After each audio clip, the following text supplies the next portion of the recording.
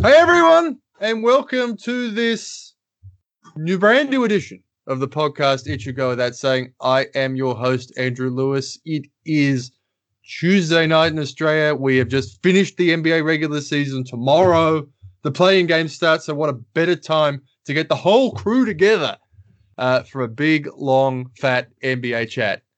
Joining me today is our NBA expert council, our council of elders. To discuss the NBA, I want to say hello to our longtime NBA expert, Adam Amy. Thank you for having me. It's good to be back. Missed you guys on the last time you went through this stuff. Yeah, you were missed. We had an entirely rational discussion about the Los Angeles Lakers, which is totally not our style. That doesn't happen. I don't believe you.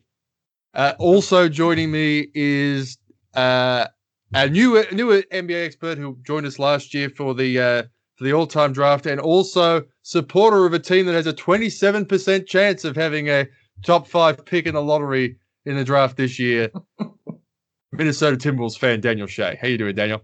Oh, I'm very well. You forgot to mention, officially, statistically, the worst franchise in any sport in American history. Yeah. You know, That's give us our props, please. Yes, come on. To put that into context, introduce the man. To put that into context, the American sport franchise, one of the big four, which has the second worst record, is the Tampa Bay Buccaneers, and they are the defending Super Bowl champions.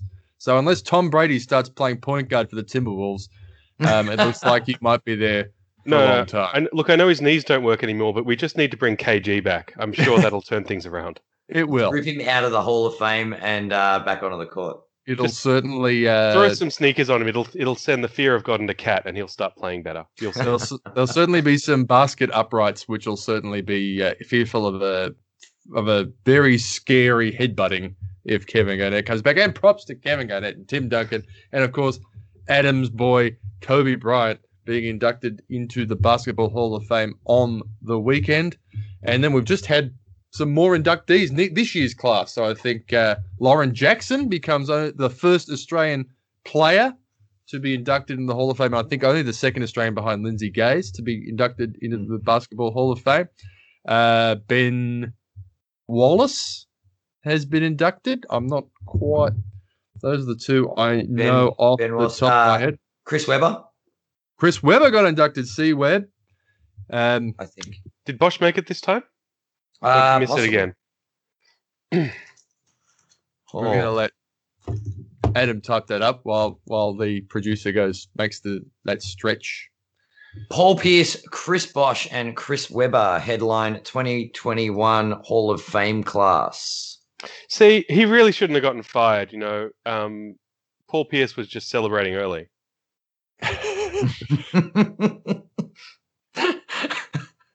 The same sort of foresight that did him so well as a player has undone him in his post-playing career.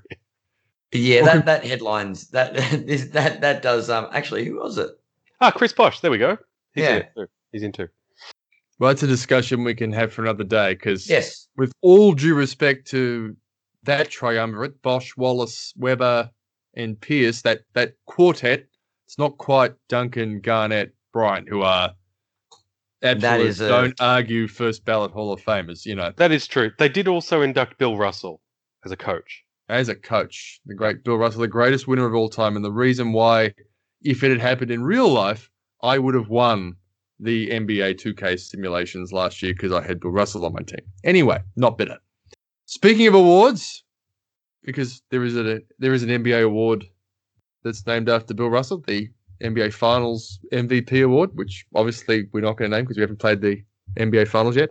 That segment was so the regular season is over, and there has been probably more debate in around the traps about NBA awards than ever before. We've had a very contentious MVP debate, which is, of course, not nearly over, but no one can add to their resume. We'll just talk ourselves into people.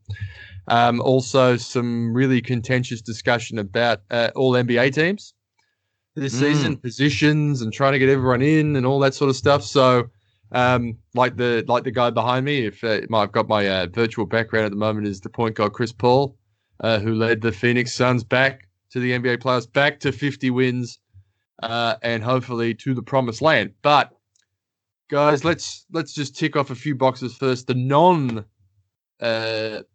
controversial picks for the various awards, and one of Adam's favorite Lakers during their fallow years when they weren't making the playoffs is now the man in New York, and we discussed him briefly last time we chatted, Daniel, about the NBA, but Julius Randle seems to be a mortal lock for the NBA's most improved player this season. Yeah, without a doubt. It's good to see. You a proud dad, Adam? Oh, look. Randle, he's an exciting player. He's getting everything he deserves in New York. He's finally in the spotlight. He's just one of those grit, determination players. And I don't think I've ever seen someone so aggressive on the offensive glass. But, yeah, Julius really, really sort of come into his own now that he's in New York. He had a bit of a stint. Where was it? New Orleans, I believe. Yeah. And then, yeah, wow. Just the Knicks are sort of one of the stories of the season in the East anyway. He played really well against your Lakers, actually, not long ago.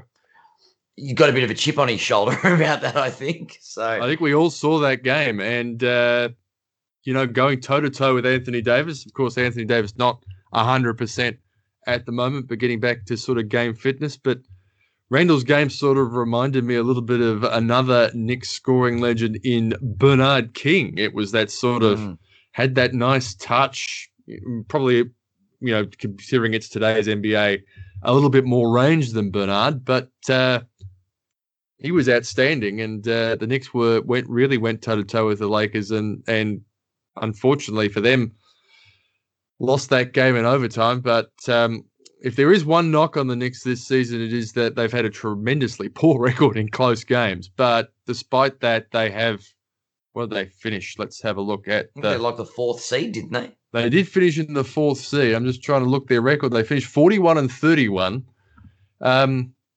which sort of would translate to, with an extra 10 games, maybe like a 47-win season. So, in a normal length season. So, the number 4 seed, and despite a number of pundits writing them off in a first-round series from the Hawks, I have them as favourites in that series, and I reckon most of it will be due to Julius Randle. I think they've probably got the best player in the series. Well, not probably, based on this season, definitely.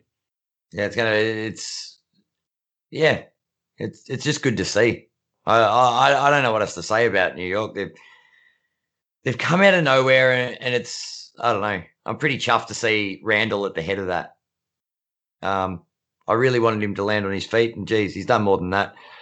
Definitely in the discussion or in thereabouts for the MVP discussions. But if he is not the most improved player in the league, there's something wrong with the system. There is. I think we can all safely assume he's going to be most improved player when they name the awards. Mm-hmm. Speaking about former Lakers who are doing really well in other places and look like they're going to win awards, there's probably a couple of really viable candidates in Utah for 6th Man of the Year. One of them is our own Aussie Joe Ingles, but another one is ex-Los Angeles Laker Jordan Clarkson, who's had a tremendous impact on the Jazz and their NBA best record this season off the bench. There was certainly never any question about Clarkson's ability to score, but there probably was some question about his ability to contribute to a winning team. But this year has certainly put that to rest. He's he's definitely contributing. I don't know, until this season, I guess he didn't really have a claim to fame rather than playing in Kobe's illustrious final season. So it's good to see him sort of step in the spotlight. He's doing really well in Utah, and all the best of luck to him until they face the Lakers. And deserves his award, but I don't want him to win a chip this year. I'm not going to lie. Do we have any other suggestions for 6th man, Daniel? There are a couple. There are a couple that jump out. Ingles is. The interesting thing is, right? Jordan Clarkson's a very classic sixth man of the year winner, right? He's a scoring guard that comes off the bench and mostly comes off the bench, that is. You know, has a bit of flamethrower. I mean, I guess one of the things about it is he's not especially efficient. For those who, now that they exist and people use them, people look at the advanced stats. Actually, Ingles has a much stronger case from that standpoint, but he doesn't score as much, and he's a less classic sixth man sort of candidate. I mean, Joe Ingles, in terms of efficiency, Daniel, is third in the league this season in true shooting percentage behind Zubac of the Clippers and Ingles' teammate Rudy Gobert. Third in true shooting percentage as a perimeter player. Yeah. So the other name that I've heard kind of thrown around as a one of the leading candidates for sixth man is last year's winner. You know, he's been. But aside from him, you know, no surprise really. Like he's kind of doing what he does, mostly coming off the bench. The other sort of, I guess, names I've heard mentioned that seem like they might have a case, they're always people we don't really think of as sixth men because we think of them as mostly starters. But like Derrick Rose, for example, I forget exactly what the games broke down as, but I think he may have finished the season having come off the bench more times than he started, which means he's technically eligible, even though people don't really think of him as a sixth man. So there are a couple like that, and again, you know, it's kind of one of those things, wasn't it? Like Red Auerbach who popularized the term, and really he was talking about people who were kind of like that, who could start or come off the bench. But coming off the bench was something that they were able to be a role in which they were able to be very effective and that sort of stuff. So, well, I think it was first used to describe Havlicek when he came into the league in the NBA, and he came off the bench and he could play 3 or 4 positions.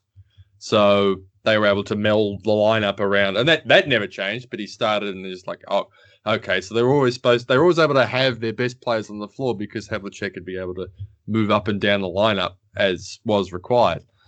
So, well, you know, didn't KD come off the bench once this season, called it an exercise, and scored 35 points or something?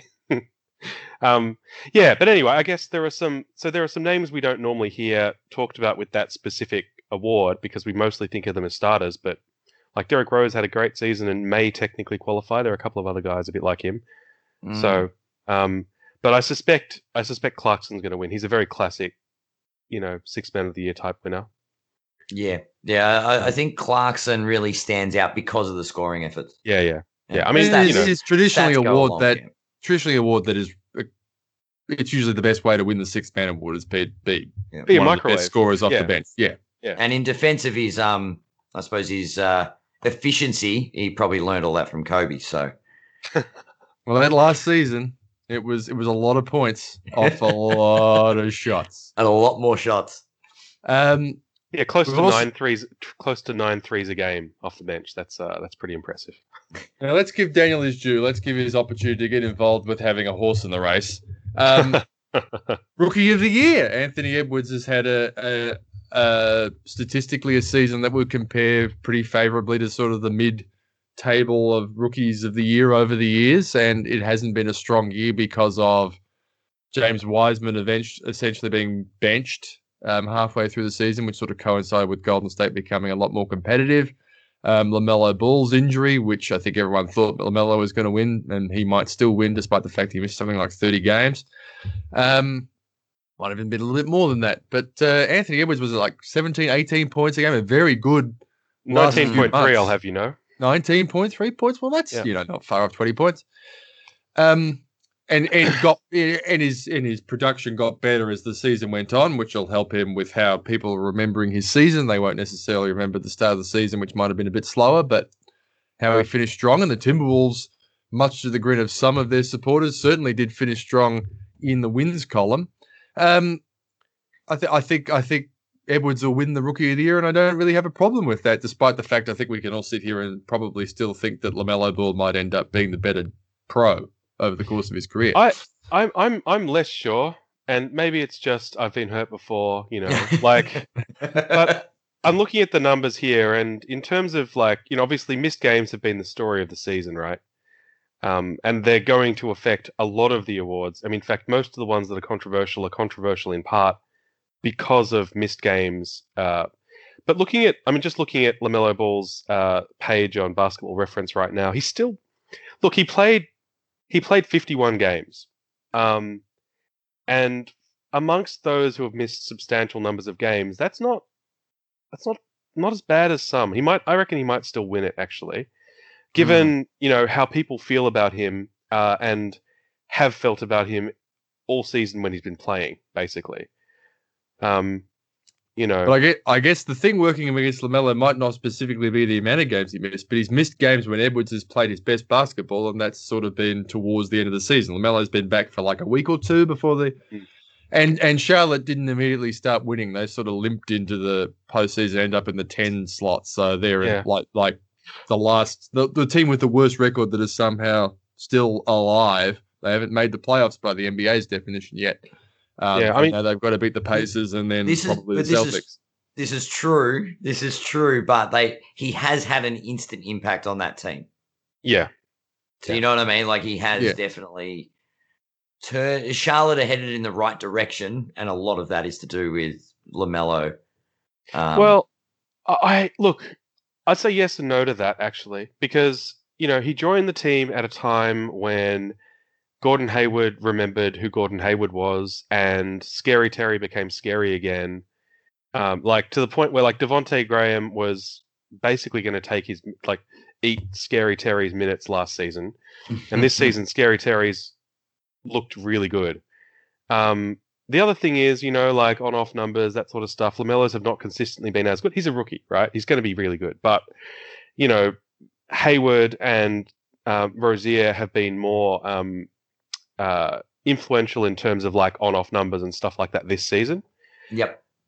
So look, but they were known quantities, is my point, and then the rookie impact sort of adds those extra wins that you need to make the playoffs, I guess. I would modify that. I would say they were suspected quantities because Gordon Hayward has not played. He hasn't been Utah Gordon Hayward for a long time. Yeah, he never got there in Boston. Maybe in short stretches.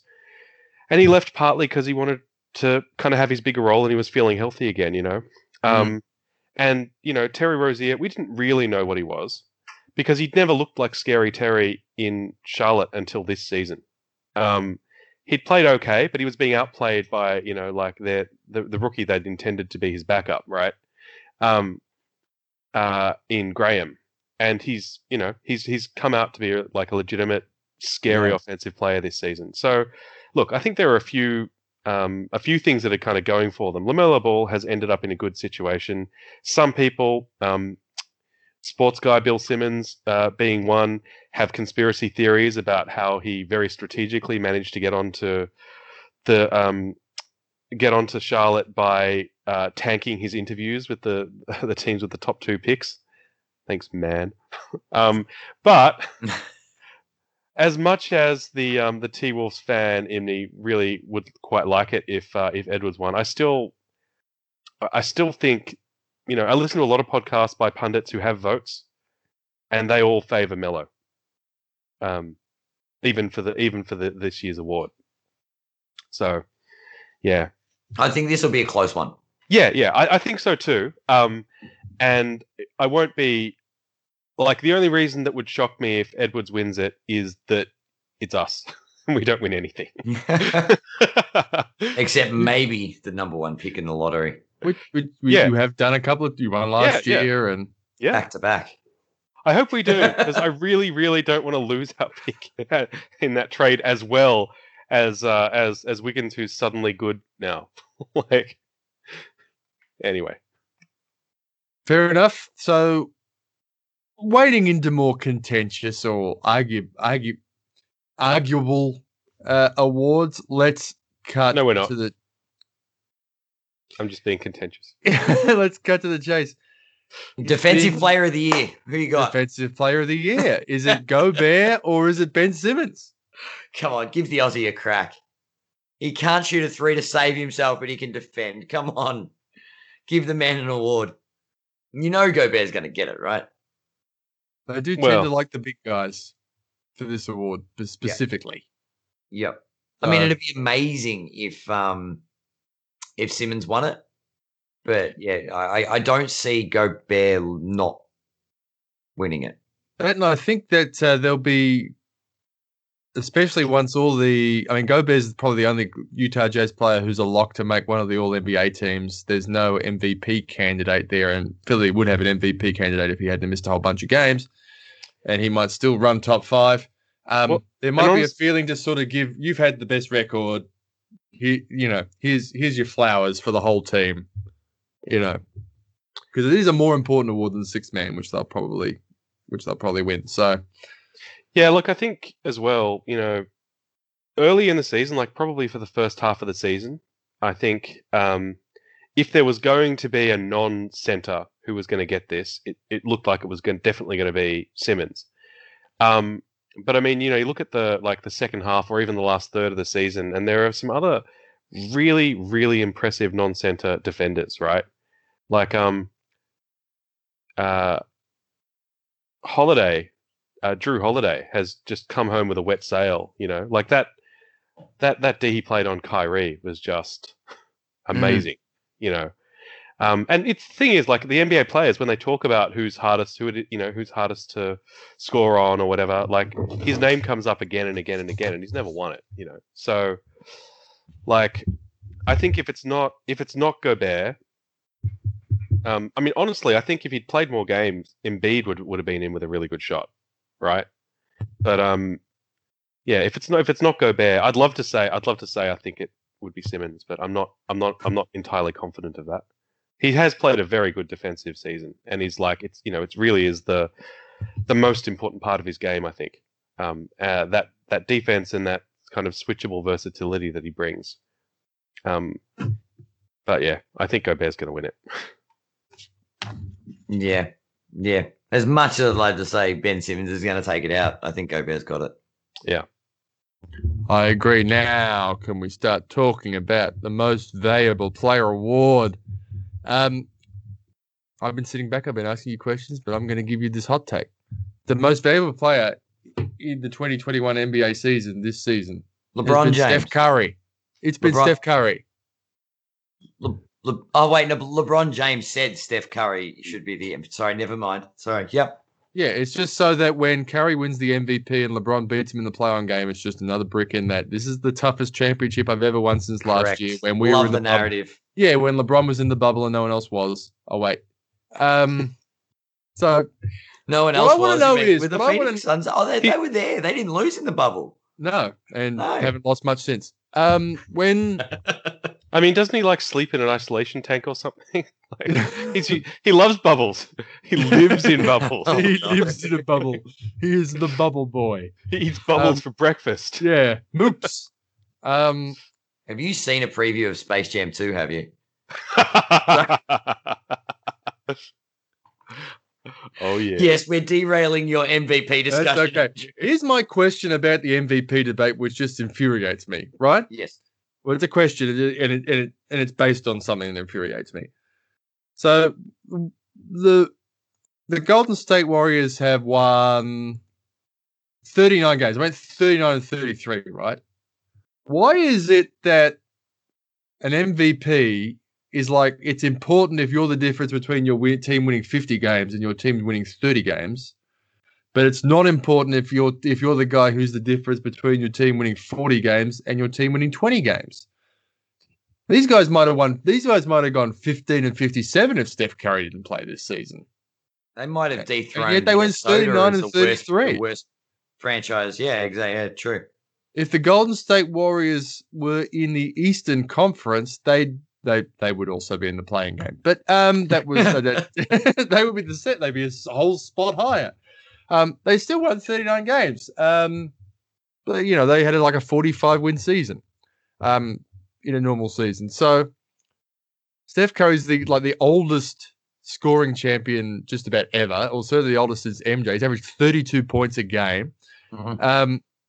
He is 11th for true shooting percentage. He's the only guard of the top 21. Everyone else is a forward or a center, and most of the percenters. And, to find a real volume shooter, I mean, Kyrie Irving, so the next comparable person in true shooting, he's at 41st, not 11th. So Steph just is an a freak of incredible nature. We know season. this. Yeah.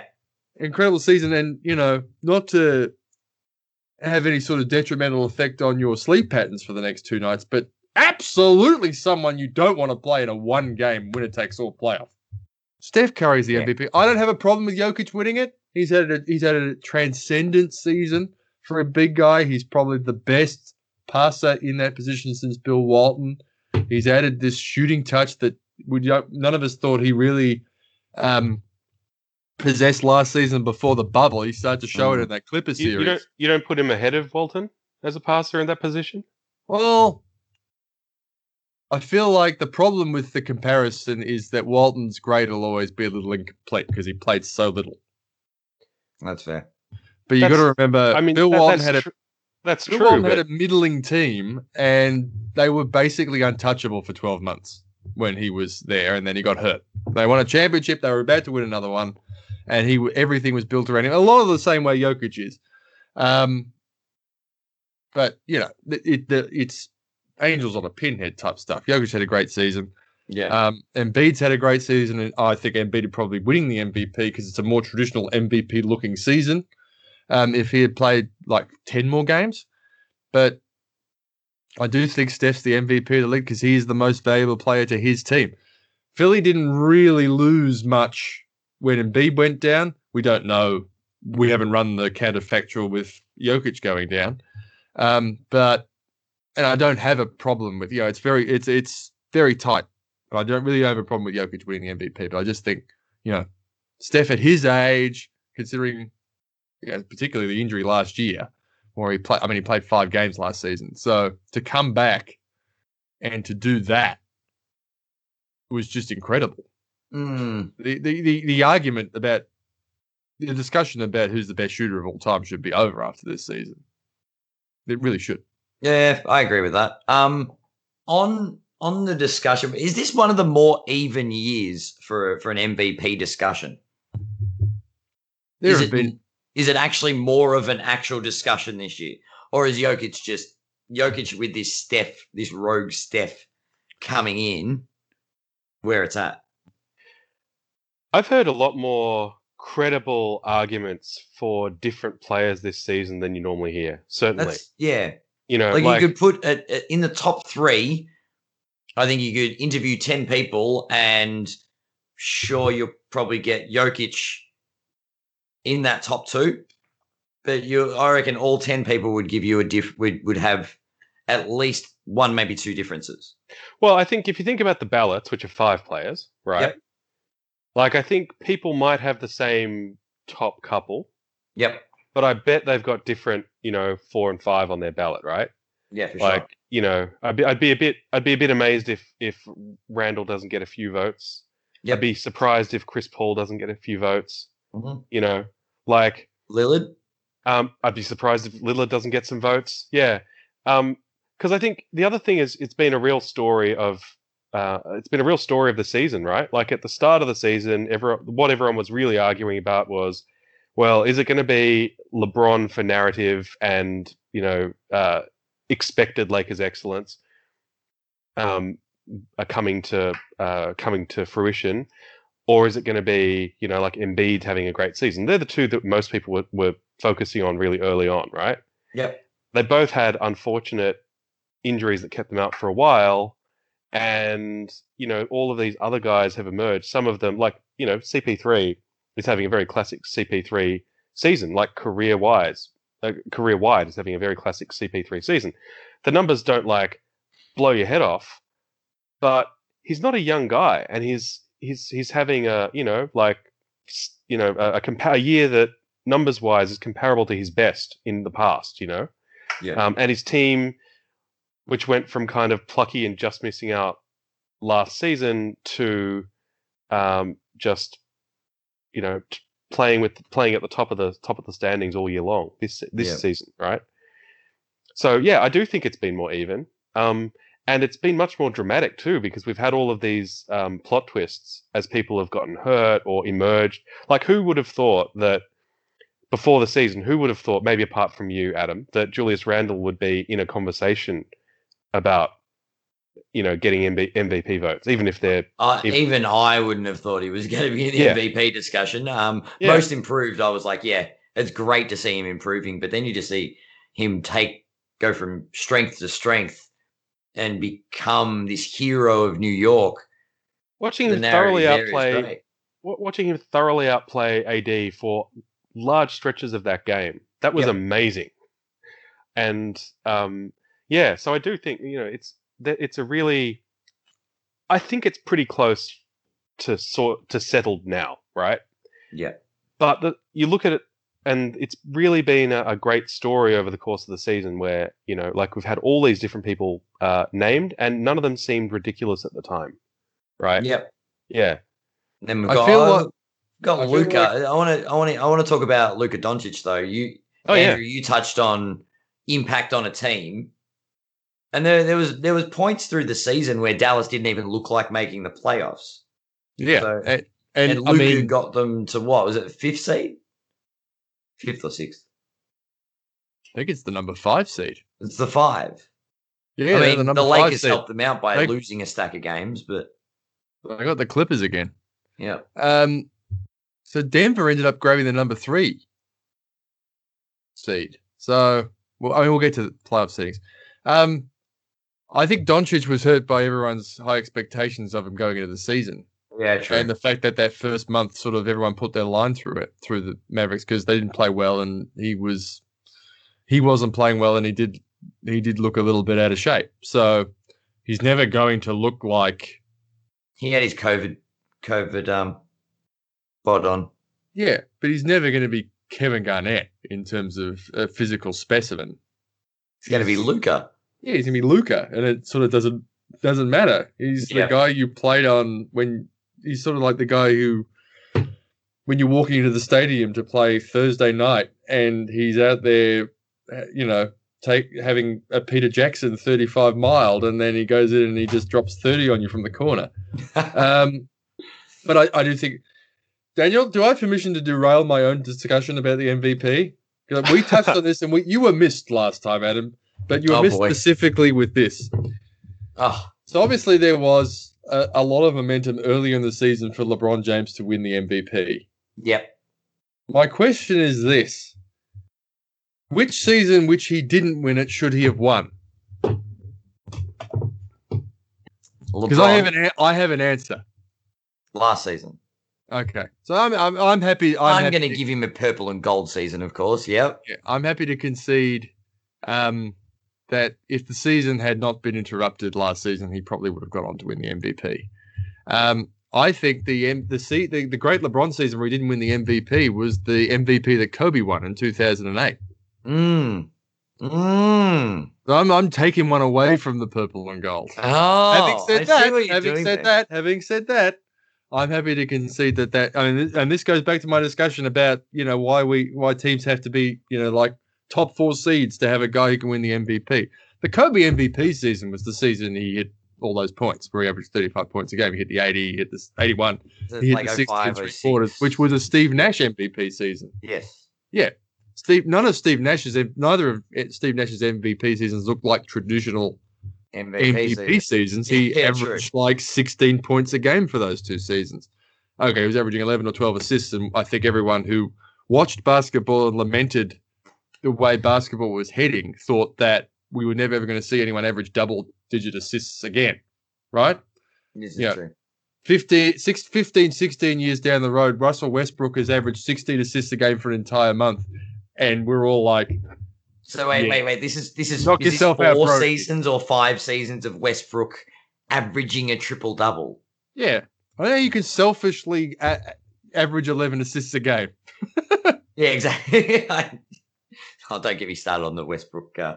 You can selfishly chase a triple-double, but, at the end of a game. But you need to have the first 8 or 9. You can't be chasing a triple-double if you start the 4th quarter with 3 assists. Yeah, let me play with the guy that's super selfish trying to get everybody involved. Yeah. Yeah. Okay. Yeah. Well, if you disagree, feel free to comment on our Facebook page or something and tell us how Adam and I are doofuses. Daniel's kept his counsel, but Well, I mean, there are arguments to be made about assist distribution. Like it is part of what kind of goes into the astronomical usage rates as well, right? Mm.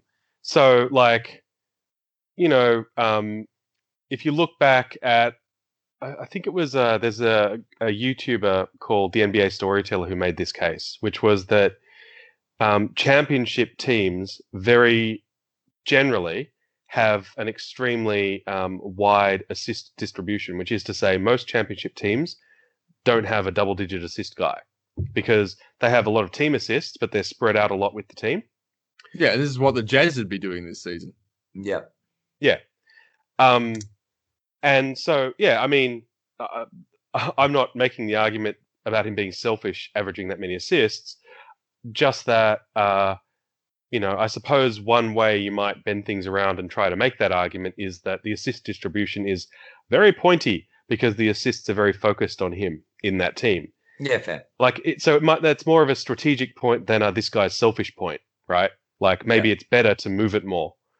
But yeah, I'm not making the. I would potentially make the argument that Westbrook is not maybe the best decision maker, particularly when it's important. I think Bill Simmons calls him a great first 46-minute player, and a terrible last 2-minute player, and I would agree with that. Like he's so frustrating to watch sometimes because he clearly has these amazing physical gifts and he's got this great motor and he's amazingly athletic and he takes care of his body and he has, great reflexes and all that sort of stuff. And then he'll just make terrible decisions at the worst time sometimes. At the end of the just to but he'll just win to games go for you too. Political on you, isn't it good that he's in Washington and making bad decisions? It's kind of, and he just laugh, Andrew. You know you want to. Well, he arrived and the Donald disappeared. It was like they're just passing in the night. So, have you ever seen them in the same place? I never have. Yeah. Russell Westbrook makes bad basketball decisions. Let's not be needlessly flippant with this sort of thing. So the US to have this podcast taken down. Yeah. So just so this doesn't bite me on the bum later when I'm pursuing a different career path. Taking a Russell Westbrook quote out of context. Yeah. Wait a sec. Let me do my Simmons impersonation. Don't aggregate this. Don't do it. So just one very quiet MVP candidate. He won't win. He won't come close to winning because he's won the last two. But just looking at the season he's had and the performance of his team, Giannis is having another great season. In fact, he's showing some growth in areas he was previously very poor at. He's finishing better than he did. He's playing a slightly different style. He's shown an ability to actually go on hot shooting streaks from distance, which is new. He's shown a few games where he's actually, like, clearly, I think he's had some version of the yips from the free throw line, particularly in high leverage moments, for certainly the last few seasons. He's shown some signs that that's less of a problem, at least in some games. Yeah, he's not going to win it. But, like his season justifies consideration, even if the narrative is totally against him because he's already won the last two. But yeah, I think that's, it's worth just acknowledging. I think he's had a great season again. Comparable to his two MVP years. In fact, better than his first one in a lot of ways. I tend to agree, but the fact that Milwaukee has had such a low-key season is probably the reason Giannis isn't being spoken about more. Well, it's also Milwaukee, right? Like it is a team that it's not a massive, big market team. It's not like the New York story that's sort of dominating the headlines. Yeah, it's not the kind of it's no one's kind of glamour team, and they do tend to get talked about just generally a bit less than they probably should, given how consistently good they've been as a regular season team. Yeah, and you never know. You never know. We might all get surprised and find out that they've picked up a few things from all those playoff losses. about maybe they have become. They've realised that it's not the regular season where they need to step up. Well, yeah, it's like I think a big part of it is this is going to be the first. I mean, people have kind of forgotten, but what are they? The third seed? Yeah, third in the East. Yeah, that's what I mean. It's like they've been unheard of. Yeah. So, but maybe they're just bad front runners, right? Like they're going to be going into this postseason with a high seed that no one expects anything from. Right? Yeah. You never know. You never know. Unfortunately, they've got their roadmap is it promises to be one of the historically toughest because it looks like they're going to have to beat in order Miami, Brooklyn, Philadelphia, and then whoever wins the West. Yeah. So to win the championship, yeah, it's going to be tough. Speaking to the point about the MVP always going to one of the top few teams, or almost always going to one of the top few teams, I think, given that we've got actual humans voting, I think the fact that it does always tend to go to, or almost always tends to go to someone on one of the best few teams, it just feels like, it feels more like, getting a team over the hump, or they feel like those games are more relevant, right? Like, the first 10 games are easier to win than the second 10 games over a season, like 20 games, increasing you from 20 to 40 wins might be less difficult than going from 40 to 6. Well, those numbers are way too big, but you know what I mean. Like the total number actually is relevant. Plus, the games seem to matter more, and I think as well these voters are members of the media, right? They're pundits who talk about their opinions, and some of them are very public about who they vote for as well. Yeah, and they also need to think about things like their reputation. If they vote for, like, just say, for example, right, Bradley Beal has been toiling away and performing individually extremely well over the last few years, right? He was going to come up, second in scoring this season. Imagine if he won MVP on a team with Washington's record, right? Now, they're kind of struggling around they've been struggling around the edge of the play-in. They've had some good stretches, but imagine how it would play if he won it, right? Yeah. And the defensibility that would need to be dealt with by those who voted him in, right? I do think there's an element of that. Beal's probably not the best example because he plays in the same backcourt as a guy who just averaged 22, 11, and 11 for an entire season. Well, sure, okay. Well, say they wanted to give it to I don't know, Zach LaVine or something. Someone who's playing really well. Well, wait, he did what everyone wanted him to do, right? He's definitely better. He's much less of an empty stats guy this season, right? But just say someone who's playing really well for a team that's really bad. Say they gave it to Cat. Oh, hang on, let me think. Okay, sorry, I just had a moment. But anyway, say that a really, really bad team with one player that's playing really well and he won the MVP, right? It's hard to defend. And even when they award it to a really good regular season player who's not LeBron or MJ who go on to win the championship, right? They cop flack for that anyway, right? Yeah. So I do think there's and somehow they managed to avoid giving MJ a third MVP in a row. He won 5. He never won 3 in a row. Adam, can you tell me the last guy to win 3 MVPs in a row? 3 MVPs in a row? Yeah. Don't know who you're talking about. Daniel? I want you to say it. It was Larry Joe Bird of the Boston Celtics.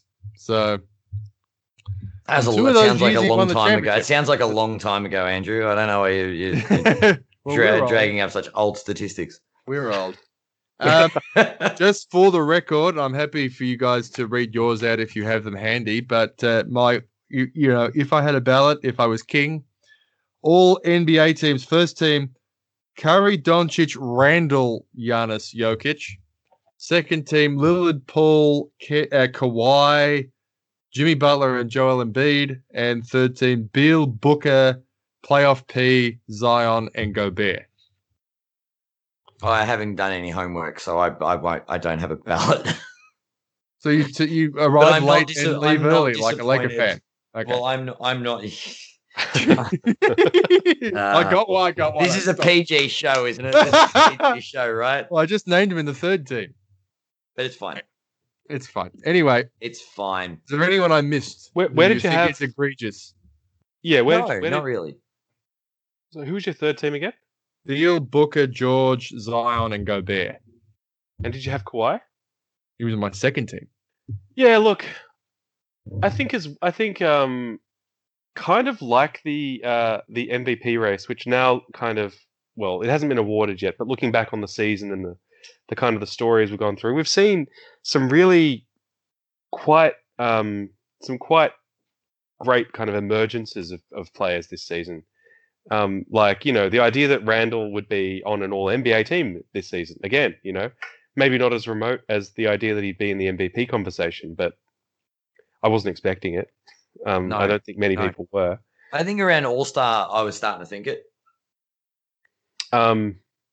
But yeah, look, I guess I'd probably have a lot of the same names spread across the teams. I might have promoted and demoted a few. I haven't kind of written down my picks or anything, but I've listened to and read a lot of people's, NBA, all NBA teams over the last few weeks. And yeah, no, I mean, I think that they're all kind of defensible. I will say, like, a lot of the ones I've encountered, a lot of the other people's picks for all NBA, the Randall on the first team is a brave choice that they've most of the other people have kind of shied away from. They've tried to include him, but not necessarily on the first team. I do love that Zion's on your team, though. He shot 60%. Well, those guys can never. I'm not off the Zion bandwagon yet. I've had them in the playoffs both years in my preseason, and I'm just going to keep riding it because one of these days I'm going to be right. Zion on get above that 11th spot. That's right. The Spurs still have a chance of making the playoffs. They haven't made the playoffs yet, Adam. I'm not wrong yet. They haven't made the playoffs. The door is still ajar. The door is still ajar. They've got to beat Memphis and then one of the Lakers or Golden State. Now, let's face it. I have faith in Coach Pop. If they beat the Lakers to keep them out of the playoffs, I will be happy that I was wrong. All right. Fair point. But to be fair, I'll be happy as long as the Warriors beat the Lakers. Smart ass. I think you've missed an award, and you've got a horse in this race. Coach of the Year? Yes. I mean, this one always seems to me to be a bit like Best Director at the Oscars. Someone can explain to me how they decide this. This is the kind of year where I really want to know how they vote on this. Yeah. Well, who's your pick, Ads? I'm not on the Coach Thibodeau. I think Monty Williams deserves it. I didn't think this was going to happen to us this season, and what we were 8-8. I think the Jazz were closer to a top two finish than Phoenix were at the start of the year. So it's not as unexpected that the Jazz finished in the top spot. I think the Suns are much more impressive finishing the record they did. I think we all expected certainly I expected Utah what they did last season. I expected them to do it last season. I had them in the top 4 seed last season, but it sort of took 2 years to come together. They've returned essentially the same roster. And, I thought, okay, well, they traded for Mike Conley and Mike Conley's washed, and that clearly wasn't the case. So my other part of this is maybe we don't give it to Monty Williams and we give it to the gentleman that you've got as your background at the moment of Coach of the Year. Well, I actually think that's probably that probably does hurt Monty's case, not because he doesn't deserve it, but because kind of like how having two really, really, really good players on a really, really good team might mean that neither of them ends up winning MVP, right? It's like, well, there's clearly been some of it is Chris Paul effect and some of it is good coaching. Yeah. And how do we tell what's what? Because Chris Paul is such a smart, influential player, right? How do you tell what's him? Whereas in New York, in New York, the fact that they all play defense and what Thibodeau has done everywhere he's gone to in the league to be either a head defensive assistant or a head coach is he arrives and they teams immediately play better defense. So, correct. And that's the reason that and Randall's, making 2 leaps. Well, and Barrett's Barrett's continued improvement, has been really valuable, and the substitution patterns with Rose, he's been used really well. Taj Gibson has come in and made a difference in places, but Rose has been a real story since he came over, right? Yep, agreed. So I think Thibodeau is a really solid pick for it. I guess other guys, I think maybe just thinking about maybe they won't win it this year, but who I think have done maybe underrated jobs, right? Doc Rivers in Philly, right? It's not identical, but it's a pretty similar roster to one that they've underachieved with, right? And he's gotten more out of, Joel. They made a few changes. Denny Green and Seth Green was brought out. They moved Richardson on. It was a little different. They brought in Dwight Howard. Yeah, I mean this is true. This is true. But just even, and again, how much credit goes to the player, how much credit goes to the coach. But Embiid is playing with my mindset he hasn't played with before, right? He's playing like the guy we all hoped he would. He's today's Shaq, right? He's playing like he should play, as opposed to not playing like he should play. Another guy who, again, maybe you wouldn't say he's making a lot out of a little, but on the other hand, he's wrangling some of the most complicated personalities of any coach in the league, and that's Steve Nash, right? He's got this amazing talent on his roster, and how much drama has come out of there? Have we heard about Steve Nash fighting with players? Have we heard a single quotable bad word or open expression of frustration from him when Kyrie needs to go away for a little while or any of that, right? This ain't the Clippers of last season, right? We're not hearing about the old guys and the new guys grumbling at each other, and we've had open events that have happened that have been drama. We've had injuries, we've had, like I say, Kyrie needing to go away from the team for Kyrie reasons. For Kyrie reasons, right? And somehow that hasn't derailed them, right? They all still seem to be on the same page, and Steve Nash is somehow, and he's, we know he's got a great bench. He's picked really good assistant coaches to work with him, right? Yep. But that's part of the job. That's part of what being a head coach is. And he's sort of been on a really loud, noisy team. He's been a really quiet achiever in that, I think. So I don't think he'll win it. Maybe if they run away with the playoffs or something, he might get some extra kind of late play. But it's a regular season award, like all of them are, and he has quietly done a lot. I don't know if he'll get recognized for it, but I think he's quietly done a whole lot. Yeah. No, I think there's a lot of coaches that have done really well this season. One that hasn't done so well, but it has been tweeted about is Luke Walton will still be the helm in Sacramento. So Kings fans can rest easy. Oh boy. I mean, the historical stuff that's working against a guy like Nash is that we do have a specific GOAT in terms of NBA coaching, who was the guy who, became we've got an underachieving group of talent. Let's bring this guy in. And that was Phil Jackson, who did it in LA in 2000. The NBA Coach of the Year that year was Doc Rivers for him getting Orlando Magic to 500. So Phil Jackson won the Coach of the Year once when the Bulls won 72 games. That was the one he won. Takes a lot to get a Coach of the Year award, doesn't it, if you feel Jackson? Yeah. So and that was his only one. I just make the point that that seems like an argument for Monty, though, doesn't it? There was a slight difference between his starting roster at the start of the 94 season and the start of the 95 season. He added Michael Jordan. Don Nelson has, so Popovich has won it 3 times. but it's odd when he's won it. He's only 2 of his championship seasons. So Nick Nurse won it the year after he won the championship. D'Antoni won it twice in 2 different places. It's interesting how, and that's why I can't quite wrap my head around whether there's any sort of pattern to that. Formula, criteria.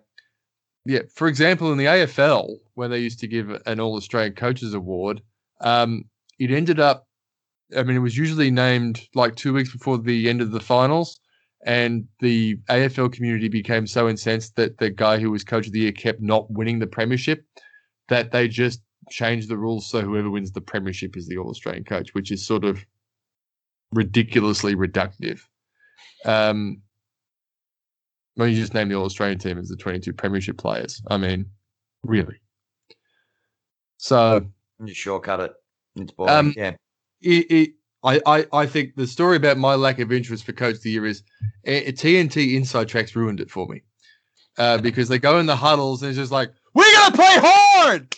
Come on, guys, get your heads in the game! And I'm just like, it's probably what the coach of the under-16s at Sunshine says to the kids. It's just like, why is this guy an NBA coach and not someone else? That's what I want to know. But apparently the actual interesting stuff they can't use. So, I don't know. Is it the award for the guy who did most with least? Because then I think it probably is Thibodeau, guy who made the biggest difference to his team. Monty was coach of Phoenix last season, and that's sort of that might go in their favor. It started promisingly, and then it trailed off, and then it was picking up towards the enforced break due to the pandemic, and then they came back to the bubble and they won 8 out of 8 games. And still missed the playoffs. Yeah, thanks to Karis LeVert short arming that shot to beat the Blazers.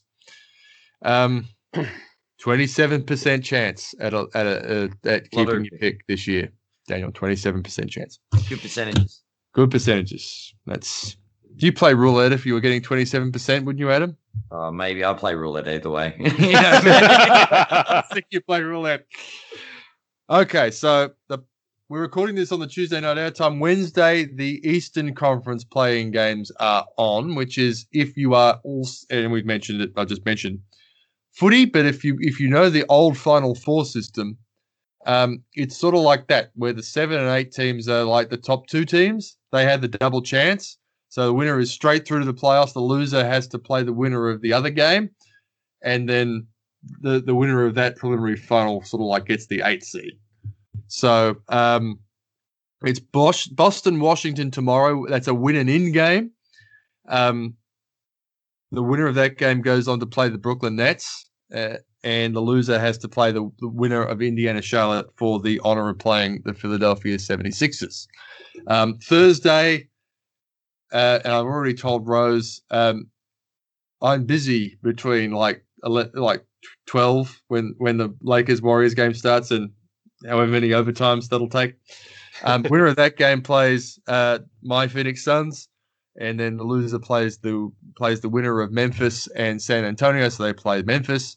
And then that team then plays the Utah Jazz. So, should we talk about the play-in and feelings about the play-in? Yeah, do we really want to have feelings about the play-in? I'm on the record that I think I don't have a huge problem with this season because the regular season is much shorter and it's 10 games shorter, but I don't like it because I think it for me, it devalues the regular season a little bit, and it's also a little bit everybody gets a trophy day. And yes, I can rationally talk about all the numbers about 7 seeds and 8 seeds don't win championships and all that sort of thing, but in shortened seasons, some weird stuff tends to happen. I think. Wasn't it the Grizzlies beat the Spurs in that lockout season when the Spurs were the 1 seed and the Grizzlies were the 8 seed? The Grizzlies. NBA lockout season, the 50-game season. That was the season the Knicks made won the East from the 8th spot. So there is a little bit more chance of this happening in one of these compressed weird seasons rather than the 82-game season. Yes, I mean, I know what it's done for the regular season in terms of keeping teams interested. That doesn't always work. Ask Chicago Bulls fans who, after the trade deadline and, got worse somehow.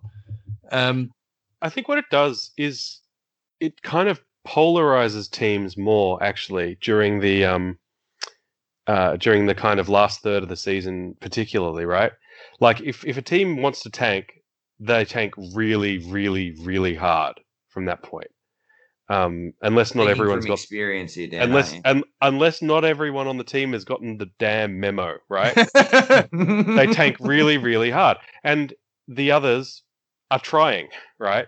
So I think while you can say it devalues the regular season, I would argue that for a lot of teams and a lot of those situations, particularly in the later part of the season, those games had no value, right? Like people weren't watching, the kind of the seedings were basically sorted. So my personal preference would actually be to keep a short season and keep a play-in, because you know what?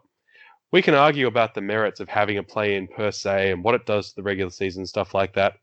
But tell me you don't want to watch them. Like, tell me you don't want to watch those games. They have an excitement, and sure, like the trophy they get for winning out of the play-in tournament is a 7th or an 8th seed, and they're going to lose, right? Almost certainly, right? Because that's what 7th and 8th seeds do. But well, unless you get a really unusual 7th or 8th seed coming out of it, right? You mean like the Los Angeles Lakers who have just got LeBron and AD back? Well, and they'll have had a bit of play and run by then, right? Where's Andrew gone? I was banging my head against the table. Well, I mean, there's a world, and it's not a super, super crazy out there world, where after the play-in tournament, the Lakers and the Warriors are both in the playoffs, right? And and then a couple of weeks later, like Phoenix and Utah are out of the playoff race. Could happen. Having said that, if it was just the top 8, Lakers and the Warriors would both be in the playoffs. That wouldn't change. They'd be the 7 and 8 seed, and but we would be Lakers Suns in the first round. But we wouldn't be getting to see them in a win or die, or we wouldn't be giving the Spurs a tiny sliver of chance. Yeah, that's just you. Making the playoffs. I just told you Memphis are beating them. They're plucky, but but think about it like this though, right? Look at the East, and no, really, look at the East. you've got the Celtics, who I can't believe the Celtics are fighting for a spot. Well, I can. Their team's trash. Like aside from this, the thing is, right? Sorry. They're just not that good outside of their best players. They're not as balanced as they've been in the past. Does this make an argument that Brad Stevens is not as good a coach as he was made out to be? I actually think it makes a stronger case for Danny Ainge not being as good a executive as he's been made out to be. Actually, yeah. They had all the power not long ago, and they just got rid of it. They've got nothing left. Well, yeah, but why do they have nothing? Because people dislike them enough to leave for nothing, right? Thanks, people Kyrie. are leaving. Kyrie started it. Yeah, but Hayward's gone, right? Yeah, that was Horford left for nothing, right? That was silly. You're right. You're right. And part of the reason I think is the way that Thomas got treated gave people a message, right? And that sent a very clear message. Well, watch this space in terms of how free agents and potential free agents, or those with coming up for extensions, behave in New Orleans. Let's see, because JJ Redick came out after he left against his will, or at least left to a place he hadn't intended to go, and kind of poured some acid on that relationship, right?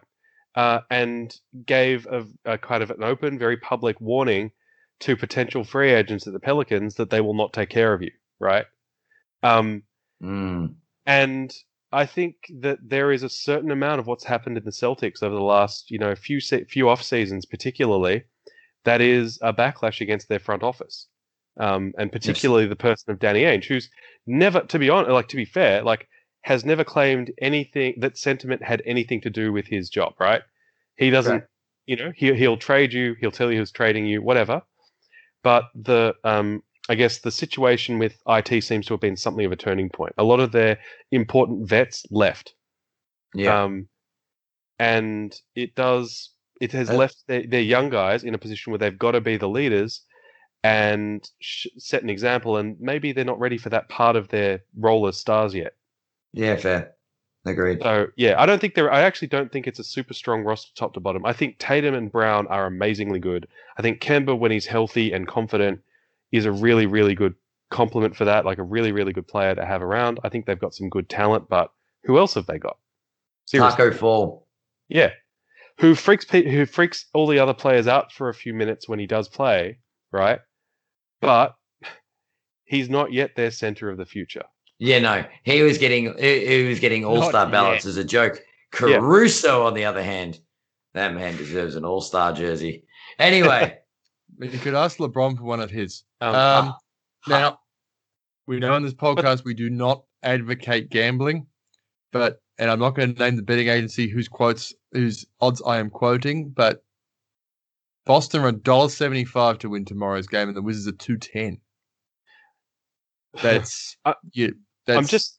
By the way, Lakers are $1.48 and Golden State are $2.67 for Thursday's game. I think I'm not suggesting a Washington into Golden State multi, but just saying though, play-in tournament again. Looking at the East, right? Are the Hornets all healthy yet? Because Ball's back. Have they got everyone? Have they got everyone back yet? They could be it. I think that'll be an interesting game. They could potentially be a really interesting potential. Given who's actually in the play-in in that conference, right? The Hornets potentially could be a real spoiler for someone, potentially, right? They went 3-7 in their last 10. The only team with a worse record in their last 10 games that are still playing are the Spurs, who went 2-8 in their last 10. So well, sure, but when healthy and when kind of playing up to speed, they're dangerous. In a tournament style comp, they only have to be good, couple of games in a row to get it.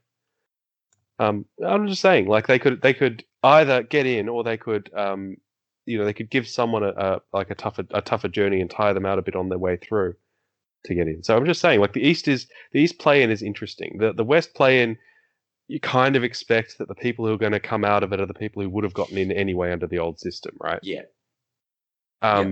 Just makes the Suns and the Jazz fret a little bit more before those series start. Yeah. Yeah, and their prep is not all about their their first round matchup because they've got to prep for the play-in first. So yeah. Fair enough. So who do we have coming out of those play-in matches? So let's start with the East.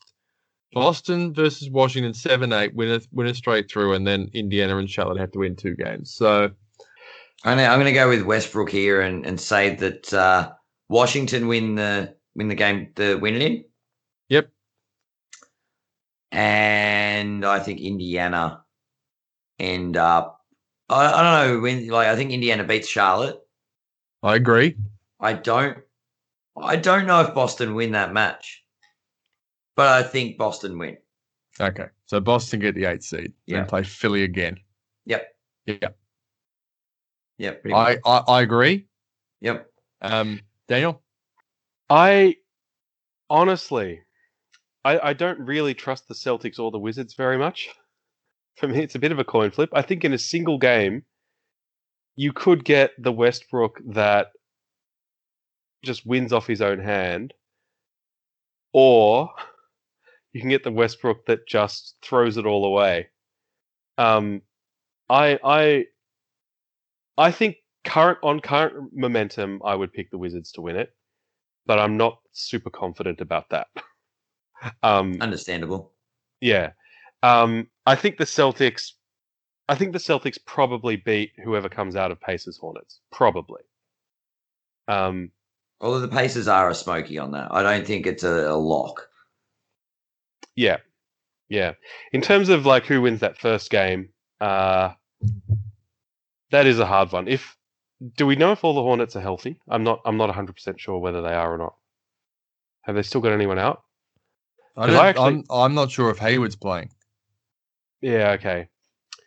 If Hayward's not playing, I will probably pick the Pacers with moderate confidence. But I actually want to watch that game, right? Like, I don't think it's obvious the Pacers are going to win, and I don't think it's obvious that the Celtics are going to beat whoever comes out of that either. So yeah, I think ultimately I have the same picks as you guys, but I like to emphasize that I don't have huge confidence that those are definitely right, because I don't fully trust any of them, and I think it's a lot more even than it is in the West. Let's go to the Western Conference. Lakers, Golden State. Who you got? Lakers. Color me surprised. Daniel? For me, this is a tough one. I actually think the Warriors might win that first one. I think the Lakers won't miss it, but I think they might end up reversing positions on the in the seedings. I think Lakers might end up with 8. Not that they'll mind by the time it actually gets to round 1, but yeah, I think the Warriors might win that first one. No team in the NBA has a better record in the last 10 games of their season than the Golden State Warriors, and the Golden State Warriors have the longest winning streak in the NBA. They've won 6 in a row. I mean, Lakers have got the second longest, but still. I was going to say we've just won 5 in a row, so I think it'll be a good match. Yeah, I mean, I think the Grizz should win the that I guess less relevant play-in game, because I think they're going to lose to whoever loses the Lakers Warriors game. So yeah, I think the Grizz will win and then lose to the Lakers, and I think we'll end up with the Warriors as a 7 seed, the Lakers as an 8 seed. One of the scariest 8 seeds in history, though. That's my pick. I'm just going to push my chips into the middle of the table. I know they've won 5 in a row, but the Warriors and the Grizzlies are going to make it through. Let's just do the best case. Remember, the best case scenario for the Suns is just the Lakers don't win the first game. I don't really care what happens after that. But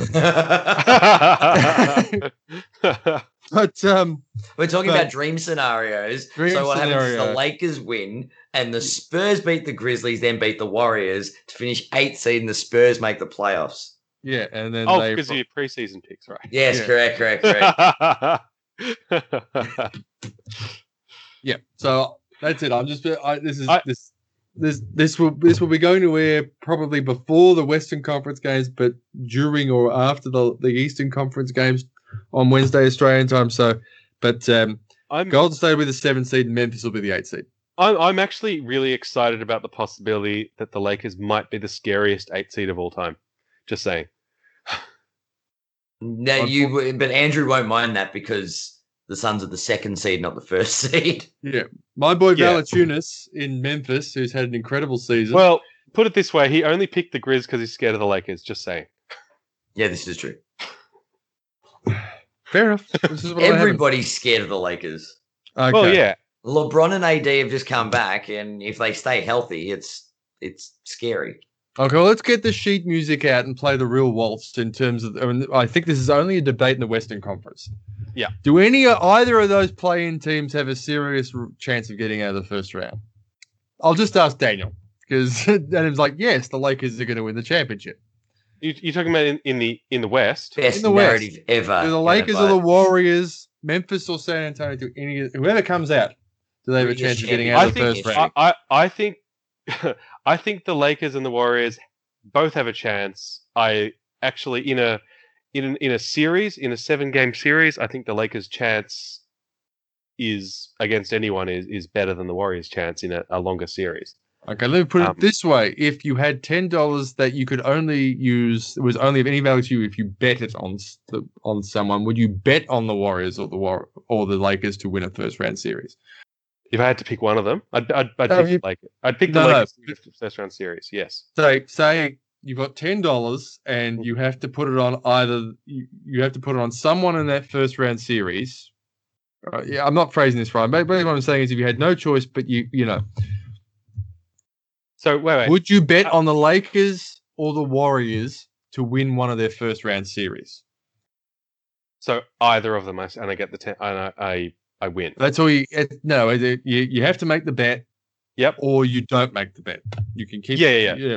So the bet is at least one of them wins their first round series. Are any of them any chances? I'm trying to get a gauge of Yes. Would you pick them to win that 7-game series? I'm trying to say actually. So I'll explain. Regardless of which seed they are, do you think the Lakers and the Warriors would you pick could match it against either the Jazz or the Suns? Yes. And so you'd be confident that they would win the series. So I think that my reason for thinking that the Lakers are going to swap seeds with the Warriors, right, is that they're all back, but they're not fully in. They're not fully in. They're not back. They haven't shaken off all the rust yet, right? Yeah, right. AD's shaken off a bit of rust. LeBron's had a couple of extra rest games, but the reason I think that that they'll be the scariest 8 seed in history is because I think that by the time their first round series comes around, one, they'll be a team that has LeBron on it that's got its back against the wall, even if he never will be 100% healthy ever again. Thoughts and prayers. But yeah, I just think that when they're all together, they are the team that everyone thought was going to run away with it at the start of the season before they got hurt, basically, right? Yeah. The Lakers I would pick in a first round series. I don't think it will necessarily be an easy first round series because those top two, the Jazz and the Suns, are very good teams. But I can't pick against that another LeBron team that's got AD on it and they're both healthy, frankly. Okay. The Warriors I don't think are going to win a first round series. I think they might, like I say, make things exciting in the play-in, but I don't think they're going to beat the Jazz or the Suns in a full series. And I take it we're just putting a line through all of the play-in teams in the East. Do we think any of them can win a game in the first round series against Philly or Brooklyn? No. It's a lot more balanced in the East now, but it's not. It's definitely still. It's still out of proportion.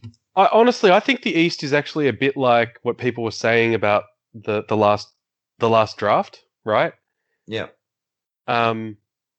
Is that the top few are actually really good, and the rest of them are very even, but not in the same level, right? So I could see them because there's a chance, like for example, the Wizards might get in, or I guess there's some chance, I think a small one, that the Hornets get in. These are teams that might just spoil and get the jump on someone and win our game. Yeah. One thing that the in the East particularly, one thing that the winners of the play-in tournament, the ones who end up in the actual playoffs, one small advantage they have is that the top seeds won't have had much time to prepare for whichever of the two that they're playing, or whichever of the four rather that they're playing, right? Because they won't have had as much time. So it's a small advantage. It's like a small preparation advantage. Whereas, from the middle seeds they already know exactly who they're preparing to play in the series, right? So yeah, I mean, I could see them taking a game. I don't see any of them winning a series against against the Sixers or these Nets. So I'm going to talk about the remaining first round series that we've got locked in. There's the other 4 that we already know, the 3 versus 6 and the 4 versus 5, in order of interest as far as I'm concerned, because it's my podcast and we do this my way. Thanks, Richie. First of all, Atlanta and New York is probably number 4. Everybody seems to be backing Atlanta, and I think as long as they don't get caught in too many close games, I think the Knicks are going to win this series in 6. Yeah, They're a much tougher team, and this is the playoffs. Basketball becomes different, and the Knicks have been playing much more playoff-style basketball right throughout the entire season. Yeah, no, they know who they are. They have an identity. They haven't been hit by injuries. They haven't had guys in and out all season. They're the much more reliable, safer bet. And everyone's talking themselves into Atlanta, and it's just like it doesn't. I don't know if it makes much sense. I can see Atlanta winning a game by 30 in this series, but you don't get 2 W's for winning a game by 30 in the playoffs. Yeah. No, I think you're right. I think the Knicks are headed in the right direction. The defensive mindset's gonna get them over the line. I think the Hawks are exciting at times, but you're right. The Knicks have picked up some momentum and keep Rose on the court, and they'll keep winning. Yeah, I picked the Knicks too. On paper, I think when the Hawks get it together, they're going to be like they've got a lot of talent on that team, right? They actually run really well when Trae Young is not running things. Yeah. Bogdanovic has been really good in that kind of primary ball handler, playmaker sort of role for them. Of course, when Trae's healthy, that's not what happens. So it's a bit like what the Warriors did with Draymond and Steph when at the offensive end of the floor, enable Steph to work off the ball. Well, someone was saying something interesting about how, basically once Wiseman got hurt, the Warriors were kind of forced to play small ball. And they're really good at it, it turns out. So, surprise. Shock horror, right? And so, the Warriors kind of coming home with the wet sail is kind of because they were forced to change their game plan. And the Hawks have had some quite good stretches with their highest scoring player, and I guess frontman out. So anyway, look, I think as currently constituted, I think the Knicks beat the Hawks probably in 6. Cool. Yeah. Next is the 3 versus 6 matchup in the West. It's Denver and Portland. Does anyone give Portland a puncher's chance of beating the Denver Jokic's? I think they take a game, maybe 2, the Trailblazers, but I think the Nuggets have got this. It's like I want to be more. I want this series to be more in the balance than I think it really is, because you got 2 really, really, really good clutch scorers, right? Like really, really good clutch players, and I want it to be close enough that you get to see that. But I don't know. You don't think there's going to be any clutch moments, given that? Yeah, I think the Denver. Well, Nuggets I just think end to end, the Nuggets are a better team. I mean, I think maybe there's less in it now with Murray injured.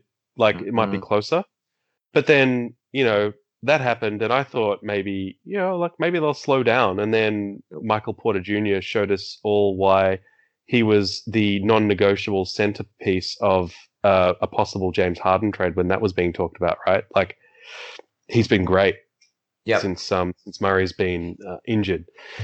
So I do think the Nuggets run away with it, but I want to see some Dame heroics. I really want to. So we'll see how we go. We'll see. Well, I think we're all giving the only reason for pause is Dame. Yep. Yeah. Because he's such a incredible clutch playoff performer that. Oh, undoubtedly. My next one is Clippers and Dallas. I really want Dallas to win this. Of course you do. I don't think they're going to, and it has nothing to do with how good Dallas are. But no, I have more to say about the Clippers in a minute. Oh, of course you do. Yeah. Yeah, look, I even though this is a 4-5 matchup, I don't think this is going to be close. I think the Clippers are about to wipe the floor. And yeah, look, I'll say it now, get the brooms out. Round 1. Sorry, Luka. I think Doncic is probably too good for that, but I think he's going to get one. he doesn't have enough help for this Clipper team. And this is, So you're picking 5 or 6? I'm picking 5.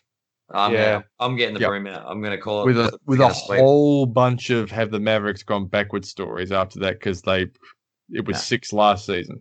No. And they had all sorts of injuries in last season's things, so which will be mostly unfair because I think it'll be about the other thing. Yeah, I actually think the Clippers have quietly solved some of the problems that they had last year, and I think they've really benefited from not being the front runners that they were last year. And they're still pretty much the same team. It's ridiculous. That's no. I think they're very importantly different. So aside from not being, leading from the front again, they are, and being out of the spotlight. Think about it like this: in terms of culture, which was clearly a problem last season. Yeah, that's right? the point. They no longer have some of their the people who were key to the culture clash when they brought in the 2 stars, right? Lou Williams is gone, right? Harrell's gone, and they've got Rondo now. Yeah. They've got playoff Rondo. I know. But even if all he did was talk, and he does a lot of that, but even if all he did was talk, he's really good at it too. Yeah, he is someone that other players listen to, right? Yep. If culture is your problem, if culture is your problem and the problem is one of disunity, right? Getting someone like Rondo, who everyone listens to, is a really smart move. And, like I say, Playoff P hasn't done as much talking this year, right? He doesn't do quite so much drinking coffee as he did. But it's they're actually playing with a little bit of a chip, because I was reading some reporting about this, that people feel even no-name players from other teams feel like they can mess with Paul George after last season, right? And hitting the side of the backboard and stuff like that. And he's playing a bit angry. Yeah. And amazingly, he's playing really well angry this season. It's not it's not the Paul George we saw in the bubble. So yeah, anyway, look, I think they're going to win. I can't actually decide whether I think it's going to be I think Luke is too good for it, too good to get swept. So I think 5. I don't think it's going to go 6. And yeah, I do think the Clippers are relevantly different this season. Well, I've got more to say about the Clippers in a few minutes. Okay. Oh. The clearly the best matchup and the most interesting matchup of the first round is Milwaukee and Miami going at it again. This has the biggest stakes because you've got the best team in the East. You got the best team in the East from last year against the guys who've actually won the East. Yep. And this is worthy of conference finals. Yeah. Yeah. I mean, Miami. I saw Miami last week against Boston, and they sort of looked like the Miami from last season. They kept throwing haymakers, and a team like Boston were just completely ill-equipped to compete with that. Milwaukee are a different proposition, but I can't see this going anything but 7 games. I'm really excited for this series. Really, really excited because the Heat on paper are basically the same as the team that won the East last season. Yeah. Their performance this season has not consistently shown that, right? Hero's had some nasty cold streaks. He's rebounding as well as he ever did, but we've had some kind of inconsistency in there, and there have been a few injuries. Jimmy Butler's kind of quietly putting together what is just about a career year almost, right? In a lot of ways, he's playing really, really well. On the other hand, the Bucks, the most boring team in the East for the last few seasons, but boring because they were doing so well, right? Have actually mixed things up a bit. Giannis is not exactly the same Giannis we saw last season, and Holiday actually gives them a look that they haven't had before. In a Giannis and they've still team. got Middleton, who's a pretty good he's a more than serviceable second banana, but as you know, if your Holiday's your second banana and suddenly Middleton's your third banana, Yeah, then, exactly. yeah, that's a pretty elite top three. There's not Exactly. many Yeah. in the era of the big two. That's an elite top three. Yeah. It's up there with well, let me just pick a triumvirate out of my head: Chris Paul, Devin Booker, and DeAndre Ayton. Wow. It's a little bit better than that, probably, but Yeah, so I think it's going to be I'm really interested in that series. I really want to watch it. So there is yeah. there is a concept that I think our man Bill Simmons came up with regards to NFL football. It also works for AFL football because they play not as many games a season. Mm-hmm. It's called the kitchen sink game, and that is we just have to have it, and you throw the kitchen sink at the other team. This is a kitchen sink series for the Milwaukee Bucks. They cannot lose this series because they have such a limited scope to blow it up. Yeah. After this season, if they feel like, well, we can't win the title, their only move would be to trade Middleton because they just got Holiday. Giannis, well, I can't trade Giannis, but he's like about to enter a 5-year, $250, $250 million contract. So, yeah, Milwaukee just have to have this series. So I think I think the Bucks end up winning it against the Miami team, who have just sort of worked so hard just to get to the position they're in. They still have every one of their relevant players except Butler in the first half of their careers. Bam, Hero, Robinson. Oh, except probably Dragic, but he's been a little bit of a icing on the cake this season for him. And you can get someone like him at his price, and you can replace 85%, 95% of his production. Maybe not all of his swagger. I mean, he was incredible in that Boston game. He was just hitting these threes. I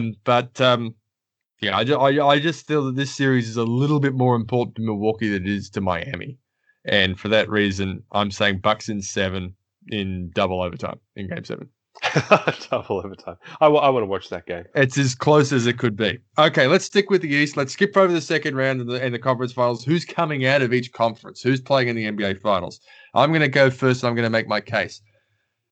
The Philadelphia 76ers are going to win the East, and it's not even going to be that close because every other relevant team in the Eastern Conference is just going to kill themselves for 3-4 weeks to see who gets to play Philadelphia. Well, Philadelphia will get, Boston or Indiana. Then they'll get Atlanta or New York. They'll have, they might have to play 10 games to get through those two. Embiid, all those guys will be rested. I wouldn't be surprised if they lost a game 1 in Eastern Conference Finals just because they've had that easy road, and that sometimes happens. Lakers gentlemen sweeping everybody. Yeah, Lakers in 2001 when Iverson went off in that overtime, lost game 1. It was the only game they lost that playoffs.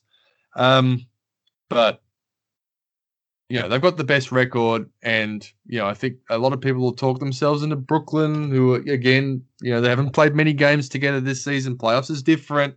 You want to be tested. It's you get tested in a regular season game. There's always a game tomorrow night, 2 games. 2 nights down the road. I really like what Philly done this season. They probably had the most dominant player in the NBA this season when he was up and about in Embiid. They've got a transcendent perimeter defensive player. I really like what they've got around them. I think Philly are winning the East, and they're going to win it reasonably comfortably. Who has someone else? In the East? Yeah. Do you guys? You can go, Dan. Or are you agreeing with... Well, I agree. And I guess to add to some of the points that Andrew made, I think even just going down to, let's say we get the dream... Eastern Conference Finals that people like that the seedings would indicate, and it's Sixers Nets, right? Like thinking about balance and matchups, like the Nets are going to be throwing Jordan and Griffin against Embiid. What's that going to look like? I think Embiid's going to have a very good time. And you can't foul Embiid. I'm going to throw something a little bit different here. I think the Bucks are getting out. The Bucks? I think this season, the big change for Milwaukee is they are no longer a regular season team. They are a playoff team. And they are going to take on the playoffs like they haven't before. I think Giannis is about to take the playoffs by the scruff of the neck. And I think the Eastern Conference Finals go to 7 games. Who do you think they're going to play? It'll be Philly, Milwaukee, won't it? Oh, it has to be, does it? Yeah. Yeah, because Brooklyn will play Milwaukee. Yeah, otherwise you're picking Atlanta or the Knicks. Yeah. It's that half of the draw. So, yeah. Fair enough. Let me put it this way. Just talking about the players on the teams, so I'm putting people who might have other jobs in the organization to one side. I think there are 3 teams who can win the East, and I'd be happy if 2 of them won the championship. And I'll let you figure all that out with my explanation. But Philly and Milwaukee. Yeah. Okay. I mean, there'd be good news stories. And I don't want to see Brooklyn win. Brooklyn coach aside for someone like me as a Phoenix fan. I have no desire to see that team win a championship. Okay, so we're past the hour and a half mark, so it's time for my hottest take, maybe of all time on this podcast. My pick for the Western Conference is the Los Angeles Clippers. And because the most important trade that happened this season was, in terms of the future of the NBA championship, was the Harden trade, because he was the best player who got traded. The second most important trade was Williams for Rondo. He completely transforms that team, and he's exactly what they needed. Exactly what they needed. So I like the Clippers to beat Dallas. I like the Clippers to beat Utah in the second round, and then I like the Clippers to beat Phoenix in the Western Conference. I don't like it. I don't like it. The reality, is going to be we're finally going to get the Western Conference Finals we've been waiting for since LeBron went to Los Angeles. Okay, but that can only happen if the Warriors win on Thursday. Can it? No. Oh no. Wait. No. Yeah. Damn it. that means we're losing in the first round.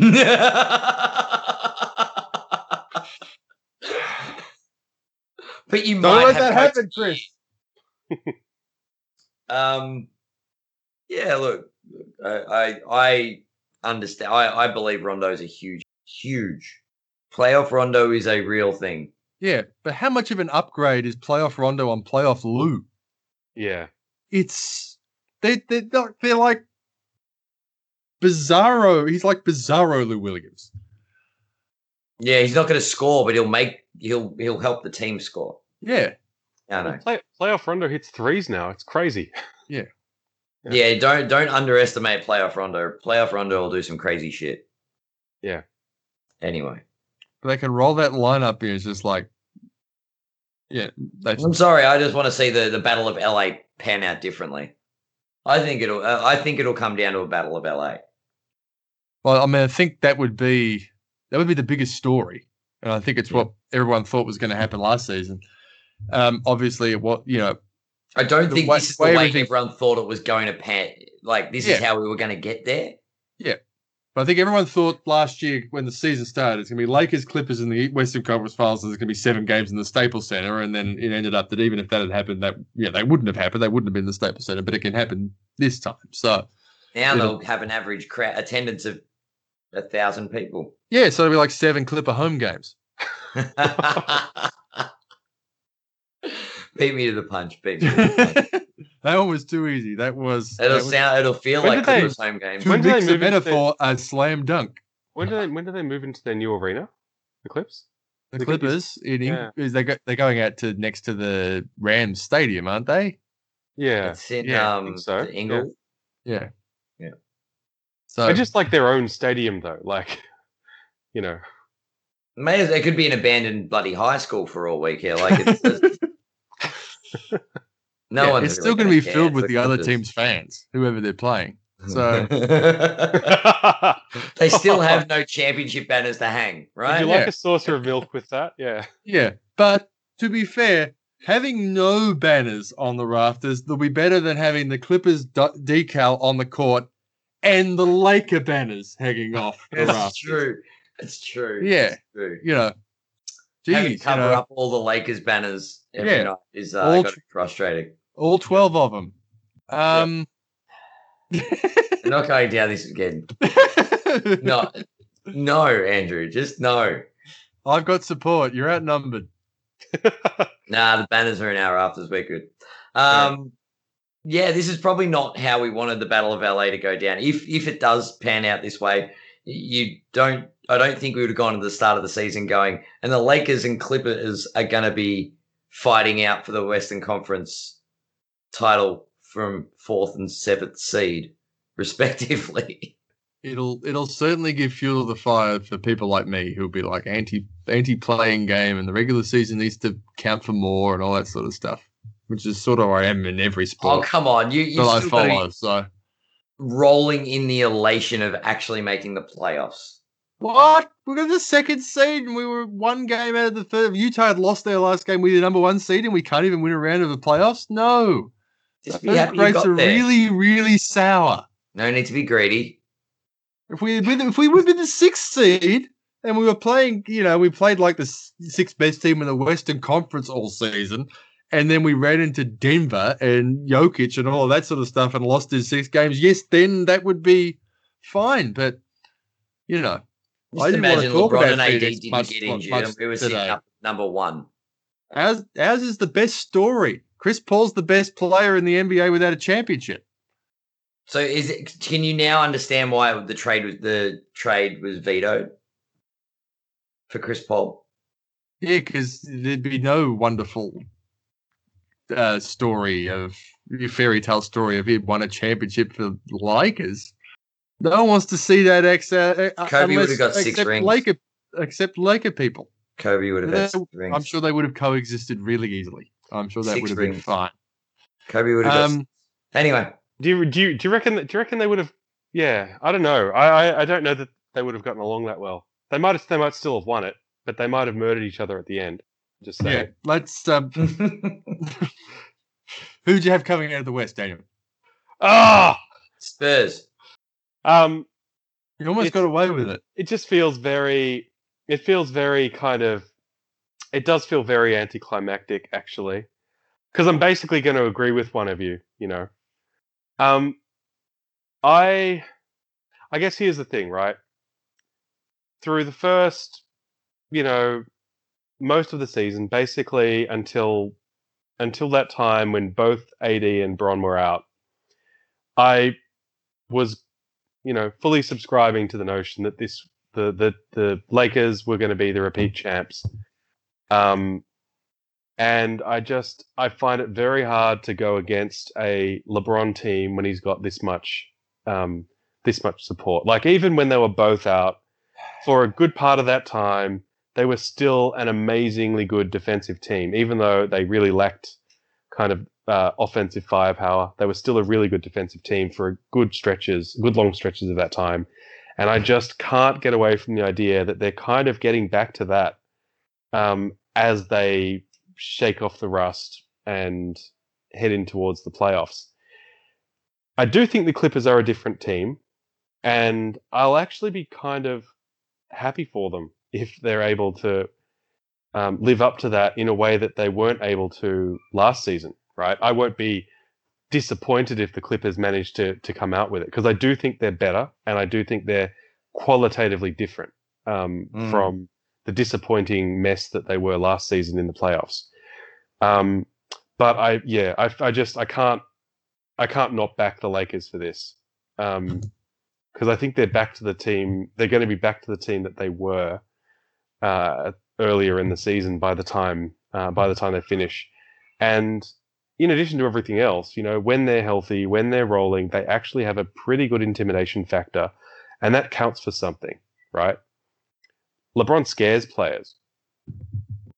Yeah. And it makes not all of them, but it makes a lot of them just a little bit slower, a little bit more awkward on there. And it's one of the reasons he's got I think it's, in addition to the fact that he's been a bit more energized since going to the Lakers and playing with AD and all that sort of stuff, and he's more active on defense again. I think it's one of the reasons it helps his defensive numbers. The same way it helped Jordan's, like Jordan scared the hell out of people, and it slowed them down. And Are they you were saying less LeBron effective. has the same intimidation Not factor as MJ? not the same. In any But- way similar? Yeah, similar. Oh, well, I'm not Michael saying it's takes in the that same. personally. Yeah. I mean, I'm not saying it's because I think it's also like LeBron's also friends with a lot of people, and I think there's also a certain. Friends. I think that also helps a lot, actually. Mm. Like look at his head-to-head numbers against people who are kind of avowed LeBron fans growing up, and see how well they play against him. It's not necessarily as well as they play when they're playing in games against other kind of top flight sort of guys. So Yeah. Ben Simmons, for example, certainly in his first few years, did not tend to have amazing games against LeBron James. But they did dap up and they do get along, right? So yeah, look, I can't not back the Lakers if they're fully healthy. So just to recap, Adam has the Kareem Abdul-Jabbar Cup in the NBA Finals. That's the Lakers and the Bucks. Dan has a replay of the 1983 NBA Finals with the Lakers and Philly, and I've got the Clippers and Philly. So, yeah. So I'm the odd one out on the Eastern Conference, and in the Western Conference, and Adam's the odd one out in the Eastern Conference. And cool. Well, that has been a most enjoyable chat, and we'll probably try and get together between the conference finals and the NBA Finals, do an NBA Finals preview. Adam, Daniel, thanks for joining me. Thank you. And just if I could, any listeners out there that do enjoy the old, I don't say gambling, but basketball cards, I'm gonna give myself a bit of a plug here. Excellent. I've just joined a new show as a co-host. It's Chesh Breaks on YouTube. We talk NBA trading cards. That's mail time every Wednesday at about 6:30 Melbourne time. So Chesh Breaks on YouTube. I'm going to see if I've got any of my second edition middle half of the 92-93 NBA Hoops cards left. I think I've got some Mike Woodson of the Cleveland Cavaliers cards, and maybe a Todd Day rookie card somewhere. Todd Day rookie. Walt Williams, Magic Johnson, that was who he was compared to. I had an old Rolando Blackman card for ages, but I think I've misplaced it. Daniel, can I leave you with the statistic that's going to make you want to pull your hair out? Sure. So, you're on those lines. The Timberwolves finished with 23 wins this season, right? They went 5-5 in their last 10. The teams below them all went 1-9 or 2-8. If the Timberwolves had gone 2-8, they would have tied for the second worst record in the NBA instead of the fifth worst. And thus their odds would have been a whole lot different. So we don't even know how to tank properly award goes to the Minnesota Timberwolves. Man, we feel we feel bad for you because in the race to the bottom, we were fifth. I think that says, and maybe with the team being sold, like maybe that'll finally help us turn it around. Slowly floated to the top like a stubborn turd in the toilet bowl. The toilet bowl, yeah. It's change it from lime green to brown jerseys. What we needed to do was give Cat the time he needed to recover. Play a hell of a lot of D'Angelo Russell. Give Anthony Edwards some time to really genuinely appreciate his achievements thus far. Just let D'Angelo run the show for a bit, and we would have been fine. Let Russell cook. We would have been 0-10. I'm just saying. On that note, we will call it a day. We will talk to you guys soon. NBA playoffs about to begin. An exciting time. That's it for this edition of the podcast. It should go without saying. I'm Andrew Lewis, and I will catch you next time.